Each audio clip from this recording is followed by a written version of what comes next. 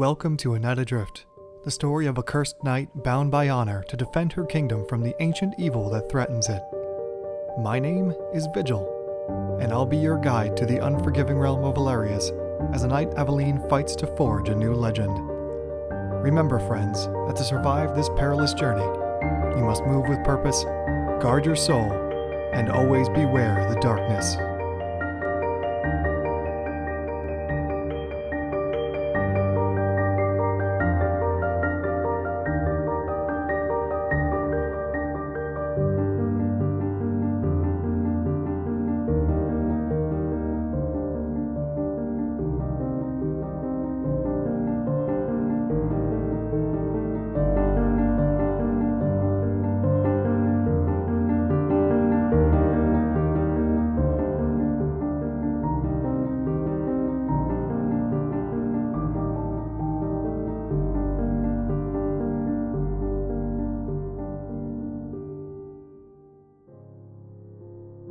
Roland's voice was nearly a whisper, his mouth a half-hearted smile.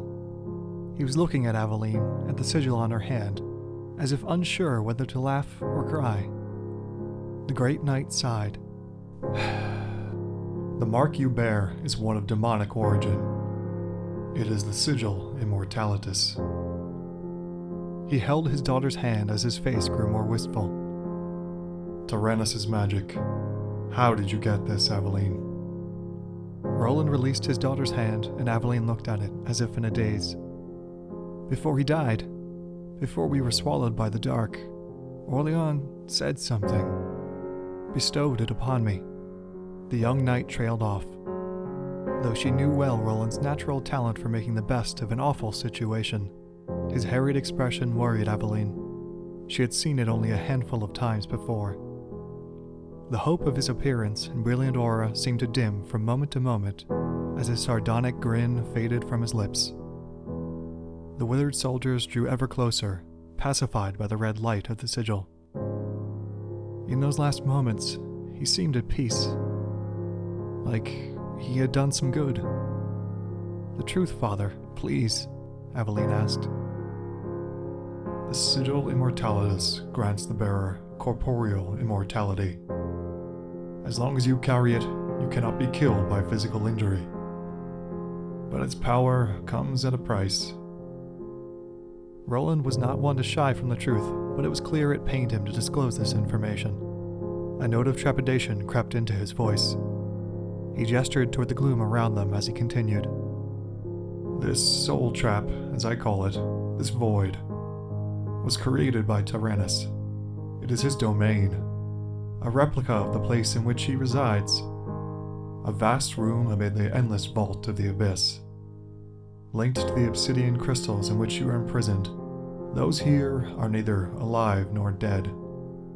While their bodies rot in Valerius, their souls suffer here alone in the dark, slowly drained of the spiritual essence on which the primordial demon sustained itself. Aveline gasped. She could barely contain her rage. I suspected, but hoped it weren't true. The people of Monticulus, my comrades, nothing but food for the fiend? The knight clenched her fists, so tight her tired bones felt as though they were on the verge of breaking. Around her, the shambling remains of those to whom she'd pledged glorious victory moaned incoherently. They had been robbed of triumph, stolen from their home, and denied even the dignity of death. And now Aveline had been made to bear witness to their suffering and degradation. The knight had always been strong of will, but melancholy waves of fury washed over her, and in that moment she felt more powerless than she ever had before. Roland leveled his eyes with those of his daughter, but hesitated. Aveline, it gets worse.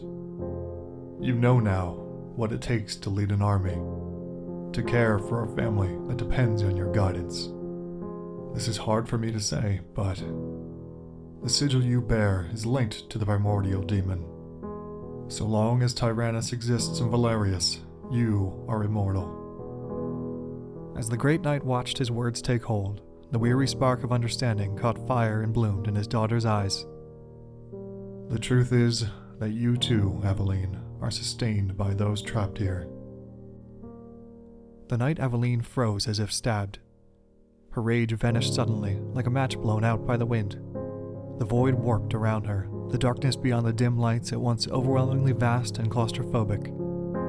Her breath caught in her throat, and Aveline felt as though she may lose consciousness. Silence filled the space between father and daughter. Roland longed for a means to comfort her, but there were no words to assuage the cruelty of fate. Having grown up a soldier in the Order of the Forge, Aveline knew better than most that the price of life was death, that the sacrifices of the dead ensured the future of the living. Roland had tremendous faith in her resilience, but perhaps this was too much for even one so young and strong as brave Aveline.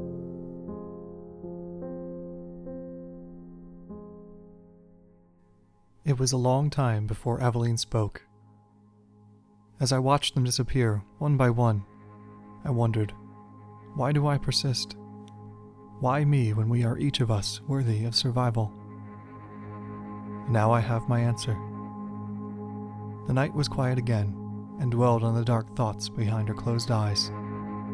Many times in the month before Monticulus, she had felt the weight of command, of responsibility, but this revelation felt more overwhelming than even the quest to stop Ixiel.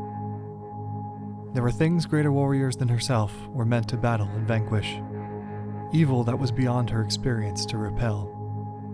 How had she been cast so violently into the treacherous clutches of fate? And to what purpose? Aveline sank deeper within her fear. But from beneath the murky layers of self-doubt and anger that smothered her heart, Aveline could hear a small and forceful voice. The souls of those who perished in this place demanded she act. The same dark fate awaited those still living in Valerius.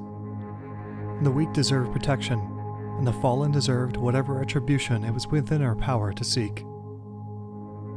Absent-mindedly, she raised her hand to the blue cloak that she wore into every battle and touched the fabric. Beneath her fingertips, the relic of her long-dead mother and father was comforting and true. Until now, the knight had followed the path set by others. Her father, King Orlean, and Archwizard Ixiel. Others who guided her destiny for both good and ill. Though she was unsure how to accomplish what need be done, Aveline knew it was time to follow her own path. This place was not to be her end. When Aveline opened her eyes, she stood, and a look of grim determination had transformed her countenance. Roland, you came here of your own accord. There must be a way in, a way out. How do I free myself from this prison? Roland smiled, pleased to hear his daughter speak so, but shook his head in dismay. You must know, Aveline. Outside of this place, things have changed. Time holds no sway over the void. With Valerius in disarray and your army routed, Ixiel assumed control of the kingdom at the demon's behest. War rages. Ruthless, violent creatures stalk every domain, preying on the people. Decades have passed, and I fear it may be too late to turn the tide. Roland rose from the ground to grasp his daughter's shoulders. For the first time, Aveline saw true despair in her father's eyes. And as his aura continued to dim, the truth of Roland's appearance was revealed. To her, it had been little more than a year since last they'd met. But beneath the light, Roland was old, more battered and wrinkled than she remembered. The lines around his mouth, always before lifted by a grin, fell downward in a grimace carved into his face as a river's water carves stone. Move with purpose, steel your heart, guard against injustice. These are the tenets you taught me, the tenets we live by. The young knight touched her father's hand as she spoke. His grip softened as she stepped away, her posture dignified, her eyes flashing with serious purpose. Tyrannus must be vanquished. Ixiel must pay for what he's done, and the people must be protected. This sigil may be a curse, but if hardship awaits, I could ask for no better a blessing. Aveline replaced her gauntlet and tossed her tattered blue cloak over her shoulder. She clutched Durandal, the gleaming blade still buried in the ground, and wrenched it free. Hope is born from sorrow, you said. Tell me, father, What hope did you find in the west? Aveline awaited the great knight's instruction.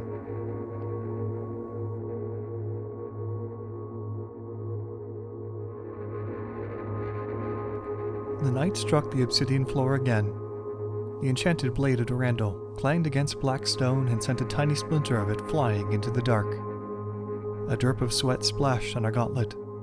The harder Aveline worked, the more pressure the void seemed to exert, weighing down every movement as if she were submerged in mud. Aveline's confidence began to wane.